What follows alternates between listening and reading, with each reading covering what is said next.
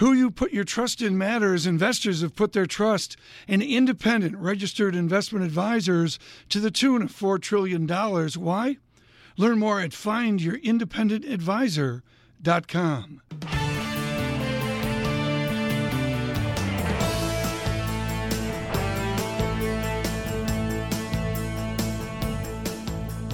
Welcome to the Bloomberg Surveillance Podcast. I'm Tom Keene with David Gura. Daily, we bring you insight from the best in economics, finance, investment, and international relations. Find Bloomberg Surveillance on iTunes, SoundCloud, Bloomberg.com, and of course, on the Bloomberg. Kate Moore is kind enough to join us here at the Park Hyatt in Midtown Manhattan. She's Chief Equity Strategist at BlackRock. Good morning. Thanks for being here. Good morning. Let's begin keeping in the spirit of the event here, looking ahead to 2017, forecast out a bit. What are you expecting? I guess I should ask principally if a rate hike will have happened by then. You know, our expectation is the Fed will move in December, and we'll get some good signaling on that next week. From the perspective of both the labor markets as well as inflation, we're definitely in an environment where normalization is warranted. And so I want to sort of distinguish between normalization and hiking, right? Because we think we're going to normalize a little bit further next year. But even with a little bit of normalization and hopefully a small reduction in uncertainty coming from the election, we think this is going to be a kind of a more low growth, low return next 12 to 18 months in across all asset markets, but that equities will provide better returns. I'm not just saying that because I am an equity strategist, but simply because the bond math is really challenged, we think, next year. When you talk about the uncertainty of the election, how do you measure that, and how uncertain is the uncertainty right now? So we look back at all of these previous presidential election cycles, and you have a similar pattern in the third quarter, a slowdown in terms of capex intentions from an investor's perspective, raising cash balances. You also see, redemptions from equity funds. This is all kind of a traditional pattern. All of that feels like it's accelerated in this cycle. The uncertainty level is much higher, and in fact, we've seen a pullback in terms of investment and guidance as we've been going through third quarter earnings season, and actually an increased number of people increasing their cash levels across their both institutional and individual portfolios. So this is I think a tough time for people to be taking risk, because there's so much uncertainty, even with what policy will look like next year, and everyone's in a wait-and-see mode. That might mean, actually, that the markets grind a little bit higher. Talking with Kate Moore of BlackRock. Here we are in the middle of earnings season, more than in the middle, I suppose, 4/5 of the way through.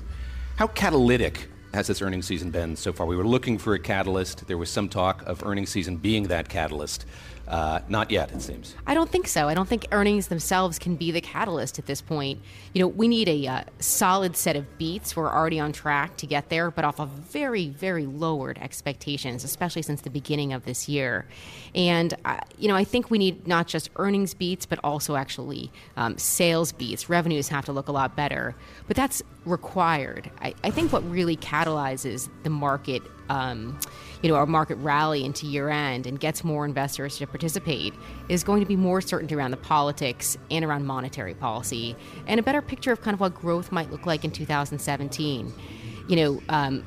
No one's expecting a double-digit earnings year or double-digit earnings quarter. That would be, a positive surprise, but it has to be sustainable, and we just put a very low probability on that type of event. So earnings necessary, but not sufficient to really, cause a next big up leg in the market. There are seasons within the season. We had U.S. banks reporting last week and the week before that. Many of them great news, surprising analysts. Yep. What's your takeaway from that when you look at U.S. financials in particular?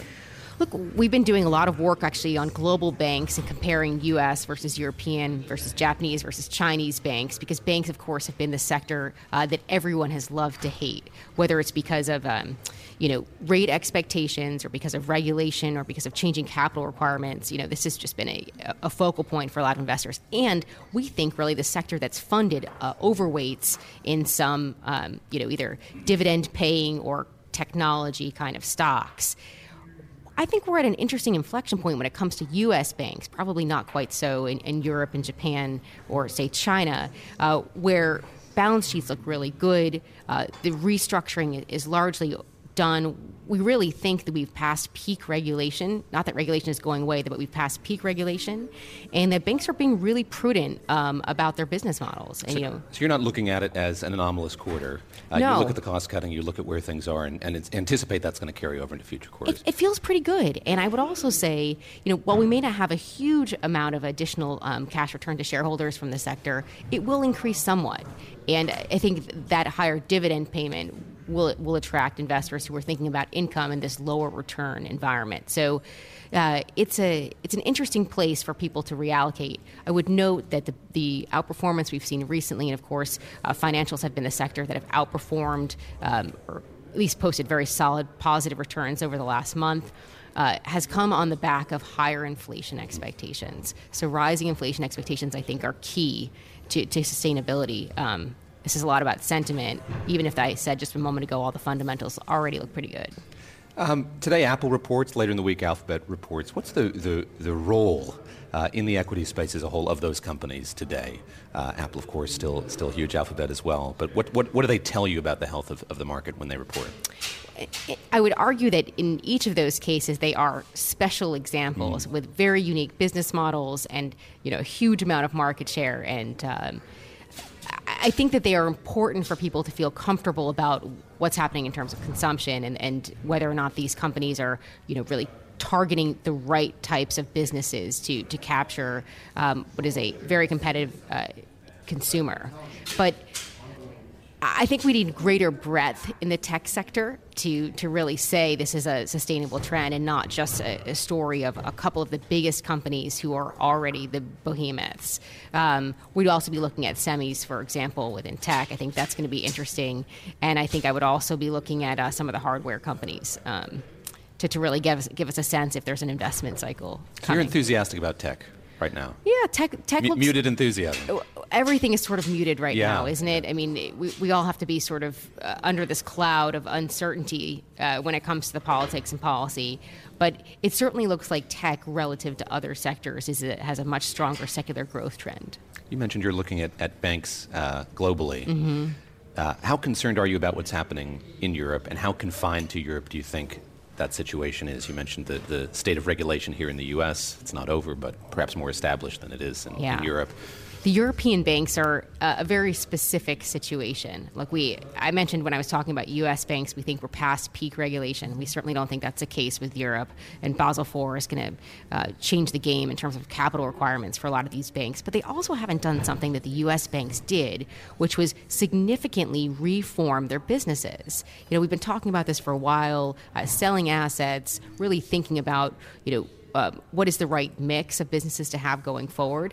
And these big changes haven't happened. I think they're upcoming, and that will change the earnings prospects for these companies. Plus, the profitability has been killed, right, from monetary policy. It's not just keeping rates low, but negative interest rate policy has made it really, really difficult to earn money. And return on equity and return on assets in Europe looks particularly weak. And so unless there's a change in monetary policy stance, and you get kind of like that pivot from the ECB where we actually say we're going to be tweaking the policy because we understand the pain this is inflicting on the system just at a time when they need to restructure and raise capital, it's hard for us to get excited. And there may be sort of a rent opportunity here and there because it's such an under-owned sector or a trade.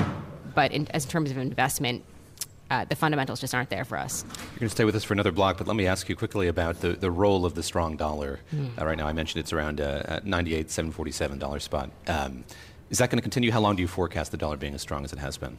The dollar has rallied, more recently, but our medium-term view is that the dollar is going to be kind of range-bound. We're not looking for the same kind of appreciation we saw in 2014 and 2015, and that's a really good thing. The dollar can grind higher a little bit on some divergent monetary policy and slightly better U.S. growth prospects, but a hugely stronger dollar, it's not good for earnings, and it is really not constructive for any country or any market in the world. So I think there's an acknowledgement by the Fed that this is an important consideration in making their decision at this point, and we don't think that we're going to have such a explosive growth in the U.S. that there will be a huge rally. This is David Gura with Tom Keene at the Park Hyatt in Midtown Manhattan for the Bloomberg Year Ahead Summit. Kate Moore joins us. She is Chief Equity Strategist at BlackRock. We were talking a bit about the dollar, I want to ask you about the Fed and how you game out what happens in the markets when the Fed raises rates, be that in November, December, or beyond that still. How's the market going to react? How do you forecast that? Look, if the market, and I'd say this in particular, if equities, act like they're surprised and something is terribly, terribly wrong. We've been waiting for this for, some time, what will be probably 12 months for the next step in normalization. And, one of the studies that we've done is looked at the composition of corporate balance sheets today versus where they were 10 years ago, pre-crisis, and looked at the composition in particular of floating rate debt versus fixed rate. And no surprise to anyone, the percentage of fixed rate debt has gone up dramatically. So companies should not really be terribly sensitive to slightly higher rates. It's not like everything's going to reset. In fact, they've termed out their debt. They've locked in these rates much as we all have done with our mortgages. So slightly higher policy rates should not have an impact on margins. And so, if the equity market behaves unfavorably, it would be somewhat confusing. There was a note out yesterday from Torsten Slok at Deutsche Bank. He often looks at the Fed minutes and literally counts words that appear in them. So he looks for financial stability and financial instability over the last many meetings. Right. And in the last minutes from the September meeting, neither phrase appeared in the minutes. Is this a Fed that is not concerned about financial stability or is beyond the point of having to be concerned about it? I saw Torsten's note yesterday, so I know exactly what you're referring to. I think it's interesting. And I would just caution us from obsessing too much about every single word that comes out of a Fed speaker's mouth. I mean, that is the way that we've been operating for the last couple years. The new normal. And I will fully admit that in September of 2015, when Yellen at the press conference started discussing the concerns around global financial conditions, I thought this is a bit of a game changer. This is not just about employment or about inflation, but about what could happen in every other market. So I understand why we're looking at words and phrases. I think we all know that financial conditions are part of the Fed's dashboard at this point. And it feels to me like we're in a more stable backdrop than we were 12 months ago in terms of global growth. And it's not accelerating, but it's certainly, I think the risks to the downside are a little bit lower. Tom Keene, making his way here from Bloomberg World Headquarters. Did you walk? No, I took the Sikorsky helicopter. All the way down 57th Street. Fancy place like Park Hyatt. Yes, they have it on the roof. Volmer, we sound okay over there? You happy with my Thumbs up. Good morning, everyone. David Gurr and Tom Keene with Kate Moore. We're here at our Bloomberg Year Ahead Summit. Kate, we were talking earlier about the challenge down the income statement for big multinationals. Part of the challenge down the income statement is obscure adjustments at the bottom for currency. Mm-hmm. Is that going to be an issue for U.S. multinationals? I think if we think about the start of 2016, one of the great hopes in terms of earnings this year was that the dollar would no longer be a significant headwind for the global multinationals. And you're seeing a little bit of that in the third quarter earnings reported so far, but I think the fourth quarter will be really the tell. It takes a few quarters for the currency change to really play through. Look, I have to tell you, I mentioned before that our expectations of the dollar will be somewhat range bound, but from the earnings perspective of the global multinationals, a significantly appreciating dollar has been a challenge and would be a challenge. It would cause them to rethink some of their businesses and where they're investing. Cubs or Indians? I'm going to go with Cubs. Cubs? Having done my grad work in Chicago, there you go. Albeit on the South Side, I nevertheless have an affection for Chicago. I need to support. I got to go with Indians. You are. I'm in therapy over the Red Sox, and my psychiatrist said, go with the Indians and root for Terry. There you go. But it's fast. I thought the New York Post nailed it today. What did it say? I didn't see it yet. One of these teams has to lose. I can't remember exactly what they said, but it's historic. It was that whole negativity that surrounds both franchises that somebody will lose. Kate Moore, it's a thank binary you so thing. much for the year ahead, and Kate Moore with some enthusiasm on equities.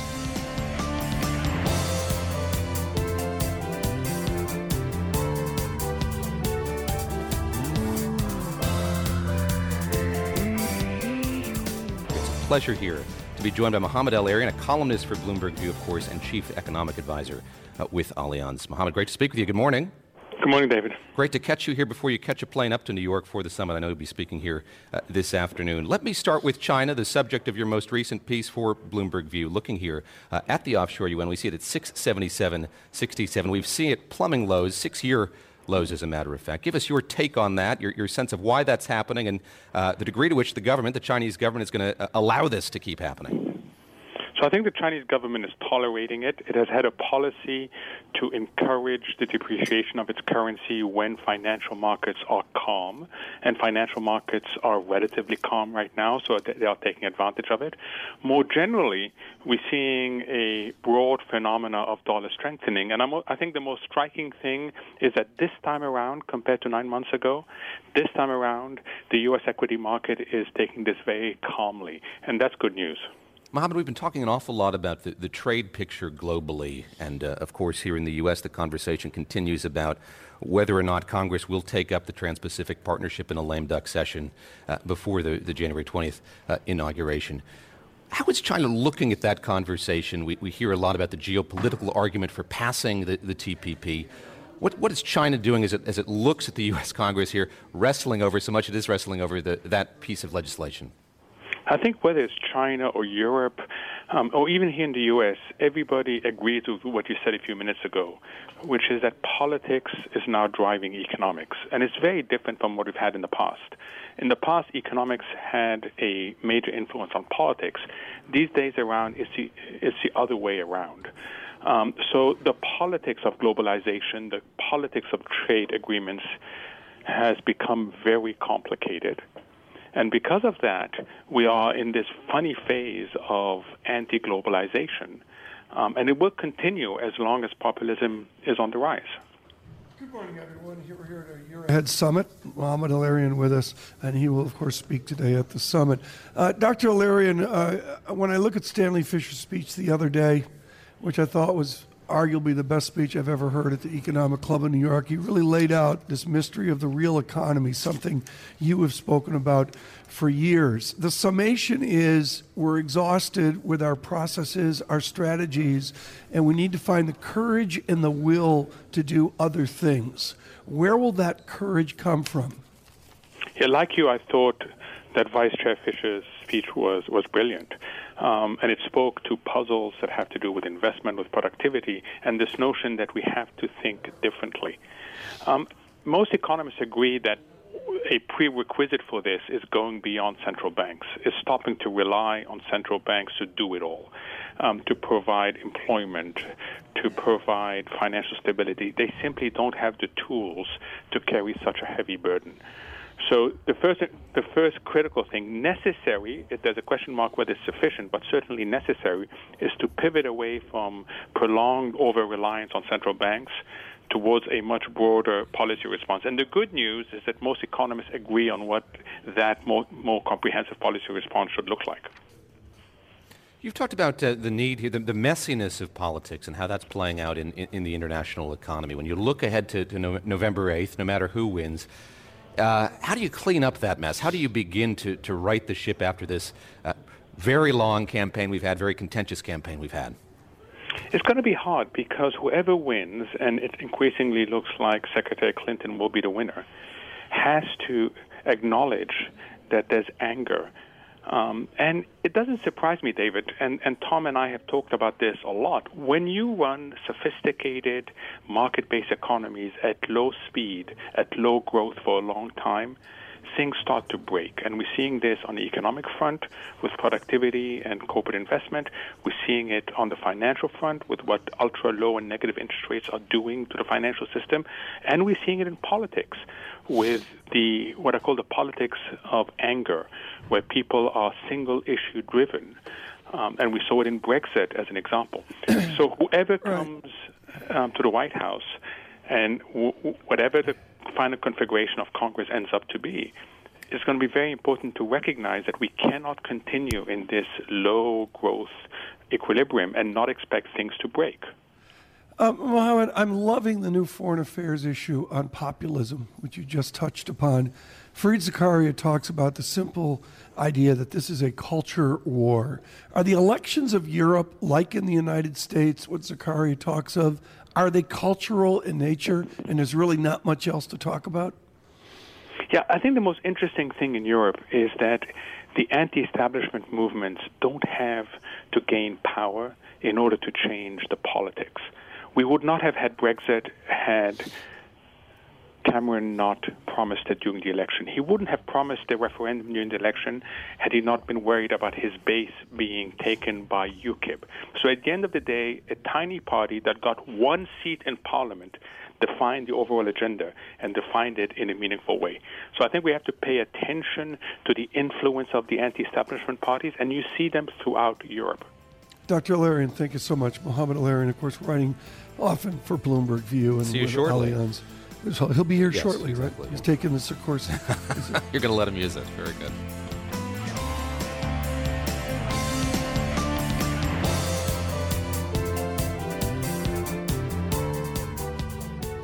Who you put your trust in matters. Investors have put their trust in independent, registered investment advisors to the tune of $4 trillion. Why? They see their role as to serve, not sell. That's why Charles Schwab is committed to the success of over 7,000 independent financial advisors who passionately dedicate themselves to helping people achieve their financial goals. Learn more at findyourindependengadvisor.com.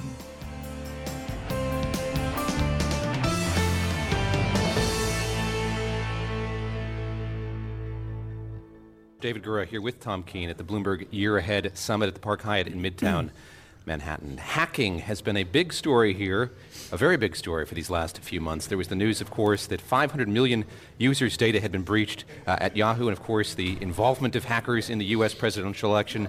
Great cause to talk with Michael Chertoff, former Secretary of the U.S. Department of Homeland Security, Senior of Counsel at Covington and Burling, and founder and executive chairman of the Chertoff Group. Let's start with the Yahoo breach. Good morning, first of all. Good morning. What's your takeaway from a corporate perspective and from a cybersecurity perspective when you look at that Yahoo breach? Again, it happened many months ago. The company didn't acknowledge it until this deal was hashed with Verizon. How is it handled on the corporate side? How big a deal is it on the cybersecurity side? Well, first of all, it's not the first time we've seen a major hack on a commercial company that reveals the importance of cybersecurity. We saw it back in Target. We've seen it with Anthem. We've seen it with a whole host of other companies. Obviously, the scale of 500 million accounts catches your attention.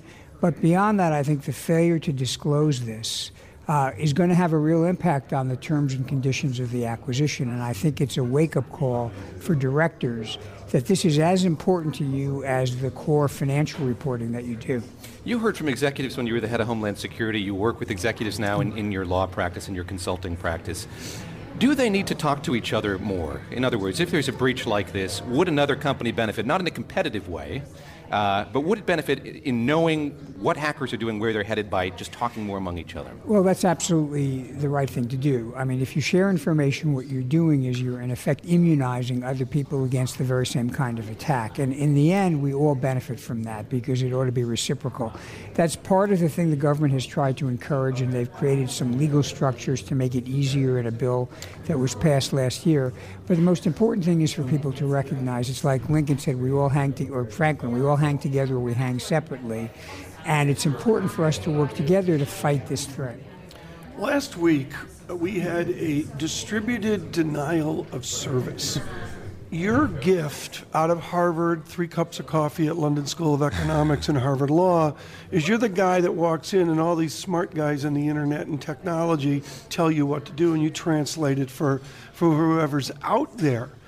Is the Chertoff vector of these intrusions into our digital space, is it increasing rapidly enough where we really need to begin to have a stronger dialogue with Russia and with the Eastern European states? So 2 separate things. I mean, the denial of service attack, I don't think it's been attributed yet. And that's actually a little different than most of the hacking you're hearing about. This is not a case where somebody directly attacked and got into something and put malware in. It was rather a case where someone went around to weakly guarded items that were on the internet, manage to penetrate them and turn them into a giant botnet and then overwhelm a server with a lot of data coming in. That's a kind of a nuisance disruption. It's not a destructive act. The issue with Russia is really this. We are concerned, I think, about the possibility of us getting into a cyber conflict. It could be, it's not going to be a matter of stealing credit cards. It's going to be a matter of maybe impacting critical infrastructure. And I do think it's important, whatever our issues with the Russians are, to have a dialogue with them so that we don't have a mistake that winds up escalating into something much more serious. Most of our audience listening to this would go, first of all, what's a cyber event, et cetera, et cetera. We go back to the basic idea of our childhood, which is, wait, could someone poison the water in wherever town we grew up in? Help us with the poison the water analogy to this modern digital security space. Well, you can have a water plant, for example, and nowadays the water plant's control system, which actually makes it operate and closes and opens the valves, is connected to the internet. If somebody hacks into that, they could open valves that should be shut or vice versa. You can have a pipeline that monitors the flow of gasoline, and you could affect the way that monitoring takes place. Do you realize that Secretary Chertoff can bring a happy party to a complete stop? Like instant. Are you kidding me? They're going to go into our water supply and through the computers controlling the water. There was a case up in New York, I guess, a couple of years ago where people hacked into a dam. I think it was Iranians were charged with this. And they tried to affect the operation of the dam. Now, it turned out it was a little dam and it wouldn't have made a difference. But obviously, there's a concern about this. So bottom line is we have two things to do. One is we've got to do a better job of protecting that infrastructure. But I agree with you, we do need to have a dialogue with the Russians. And I've actually had a conversation with some senior Russians a few months ago that whatever our other issues are, we've got plenty of other issues, we ought to have some mechanism like a hotline that enables us to communicate so we don't accidentally find ourselves in a situation where we precipitate a more serious conflict. So there's a red phone in Moscow, a red phone in Washington, and a red phone on Tim Cook's desk. It works. We are, of course, in the middle of a presidential election. Right. You have weighed in on that recently, Right. saying that you're going to endorse Hillary Clinton. Every piece of coverage I've read about your endorsement cites your history, in quotations, with the Clintons. Should we look at it independent of that? How did you come to the decision here to back Hillary Clinton? You know, I think we're in one of the most dangerous periods from a security standpoint that I've lived during my lifetime. I mean, maybe the Cold War was the only thing that was more consequential. And I think the issue of temperament, experience, and judgment is maybe more important now than it's been in most presidential elections during my lifetime. So to me, you have a very stark choice. And it's critically important to make sure that the person who is dealing with the Russians, the Chinese, problems in the Middle East, and a whole host of other issues is someone who first understands the issues and wants to understand the issues, and second has the temperament and the steadiness to make decisions. And I think from my standpoint, having dealt with Secretary Clinton when she was a senator, and having seen her in action, having spoken to her, I think she's got the temperament and experience. And I think everything that Donald Trump has done publicly since he declared for office indicates he doesn't have the temperament. So for me, this is not about, someone disagrees with the way someone's organized their foundation. This is about the core responsibility of a president, which is protect the country. One of our great themes here on Bloomberg Surveillance, Mr. Chertoff, has been the rise of populism. You worked with Rudy Giuliani 35 years ago as a young prosecutor for Mr. Giuliani. How do the Republicans heal? Mr. Giuliani's been a huge and strong and visceral supporter of Mr. Trump. He's been hugely in the news. From where you sit, how does the Republican Party move forward to a more cogent debate 4 years from now? If you look at the history of the United States, we've had periods of time where populism rose or there were serious divisions within parties, and we've recovered from those. I think that there are some lessons learned from the message that was sent by Republican voters in terms of making sure that we raise the economy for everybody. I was a Jack Kemp supporter and admirer, and I was a friend. And I think that kind of republicanism is the future of the Republican Party, which is optimistic, inclusive, raising everybody's economic well-being, tough on security but not reckless on security. And I think if we get by this and we take a look at the serious issues that are embedded within what we've seen, there's a way to restructure the party Does that happen platform. at the state level? I mean, if you look at Kansas or Washington State, with a non-Kempian republicanism.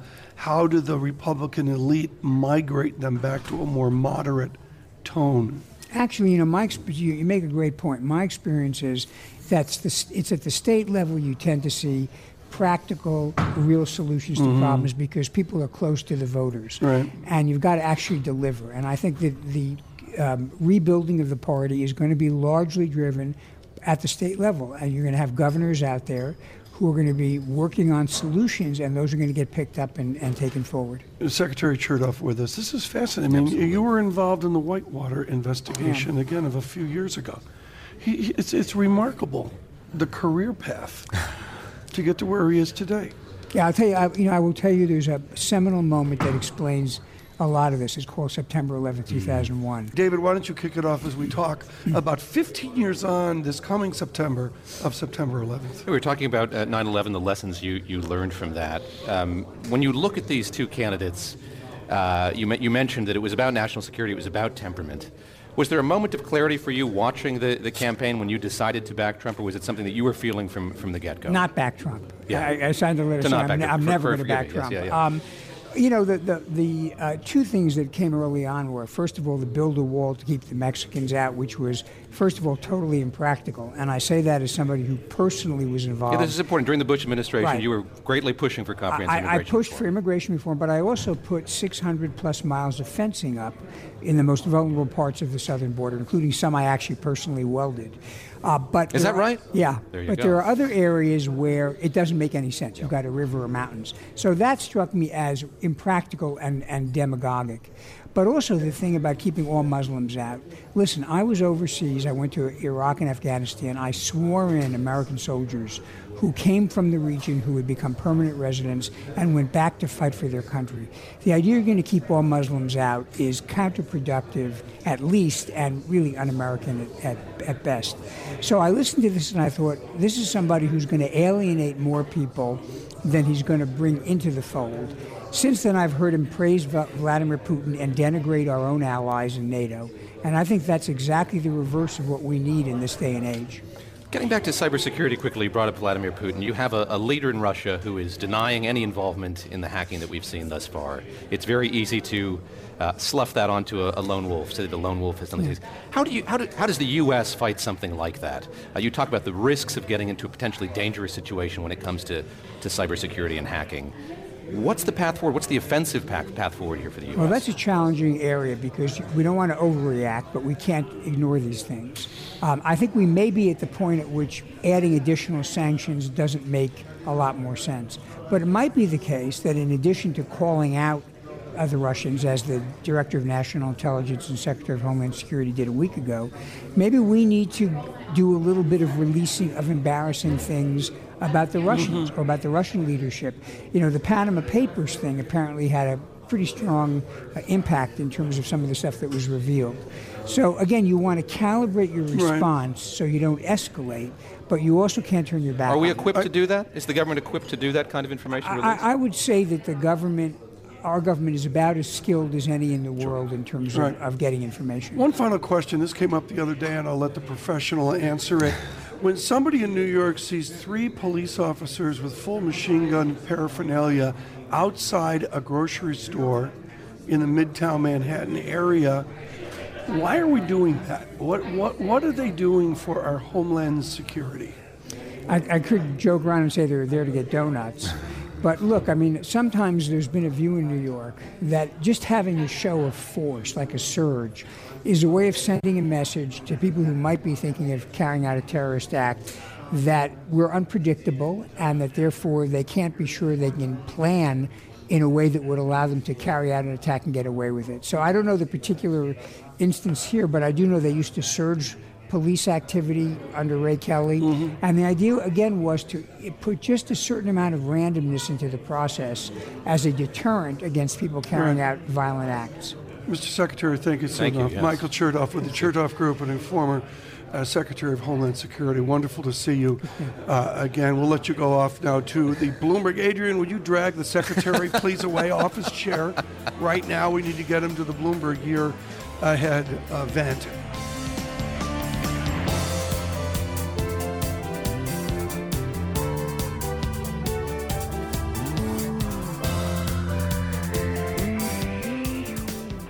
this was a guest I was most anticipating. Excellent.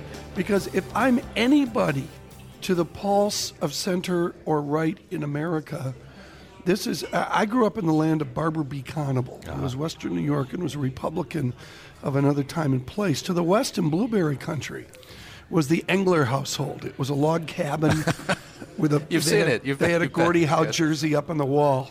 The former governor of Michigan, John Engler, with us now.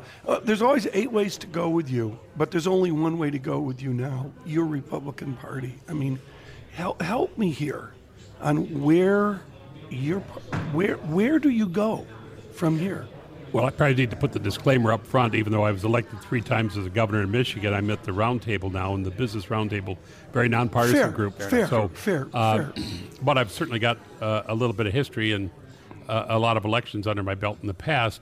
There's no question that this year started out so promising with 16, 17 candidates. And to quote Governor Christie when he came to the Roundtable back in September, he said, well, Donald Trump wasn't my first choice, stating the obvious. But I think that those of us who've been around really had a sense for a long time that there's been this unrest and unhappiness out across the land with government and with Washington. There's no doubt in this campaign, though, that Trump in the early stages bottled that better than anybody else, and in the process took out some outstanding candidates who I think would be comfortably ahead today if they were the nominee of the party. He became the nominee, and I think largely unvetted in the primary process, and the vetting and the campaign's been pretty brutal, and you're going up against a very tough foe in the Clinton machine. When your membership gathers, how much are they talking about politics? How much is this a concern for them, for executives? Well, I'll tell you what they're doing is they're all telling about how much they have to talk about politics when they travel anywhere in the world, because the first conversation you have as a leader of a business that's headquartered here is when you go anywhere, what the heck is going on in America? And I think they're frustrated. I'm frustrated. Our organization exists to be promoting economic growth in America. We want to see this economy booming. And here we are finishing 8 years, the first president since Hoover not to have a year where GDP hits 3%. We're saying we can do a lot better, but to be better, we have to make smarter decisions. And that means government, both sides, has to work together to get the tax system fixed, to resolve the immigration fight, to think about trade and how we go forward there, because 4% of the world's population, we make more than we can consume or eat, so we need to sell it to somebody. We need to think about the regulatory process. There's a whole agenda of items which, if we acted on, would be good for American workers and families. You come off the central territory of Michigan. I mean, there's the Grosse Pointe crew and there's the Detroit crew and all that. And I think of Central Michigan hockey just as a starter. But how do business people reattach to the people of Mount Pleasant, Michigan, who have given up on Engler politics? Well, I think it's leadership. I actually am an optimist looking ahead, despite how brutal this campaign has been and how offensive in so many ways, in so many directions, because I do think that the departure of Harry Reid out of the U.S. Senate means that Chuck Schumer from New York is going to be much more, I think, transactional, willing to work. He's interested in getting things done.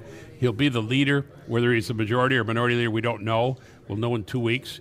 But he's going to want to have a record of accomplishment. He can work, I think, with Republican leaders.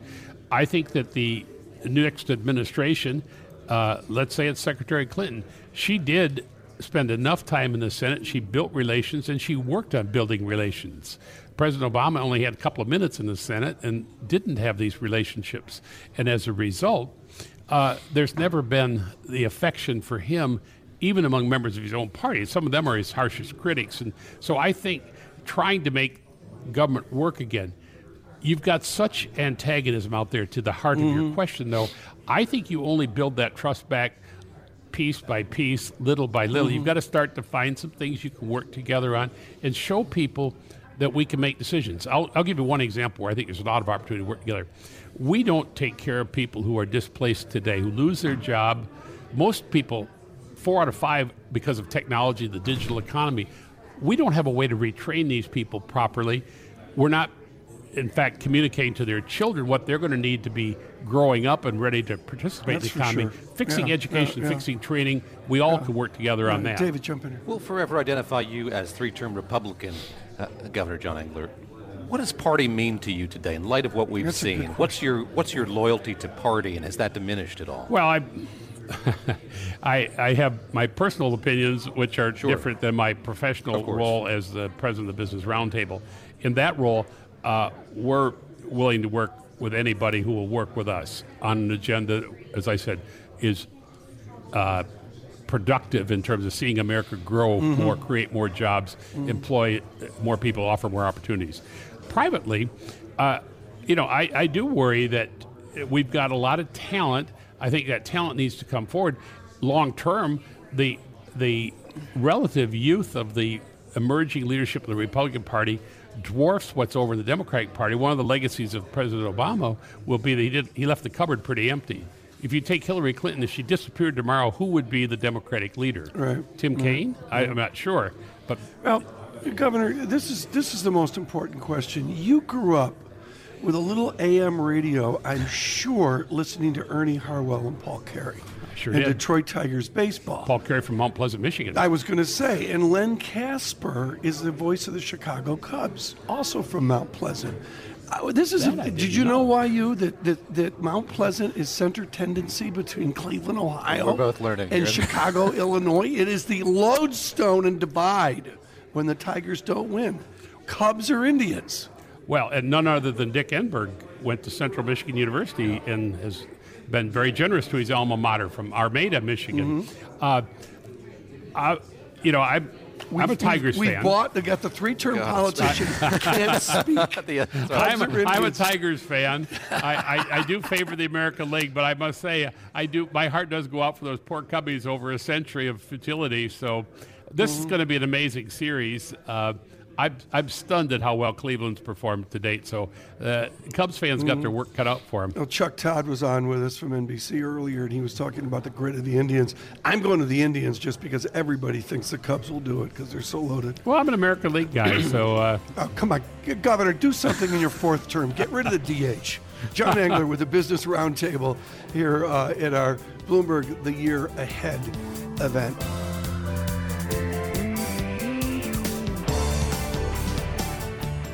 Thanks for listening to the Bloomberg Surveillance Podcast. Subscribe and listen to interviews on iTunes, SoundCloud, or whichever podcast platform you prefer. I'm out on Twitter at Tom Keene. David Gura is at David Gura. Before the podcast, you can always catch us worldwide on Bloomberg Radio.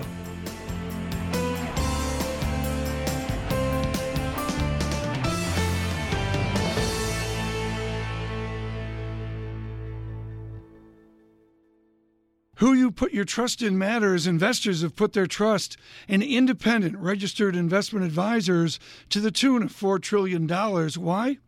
Learn more at findyourindependengadvisor.com.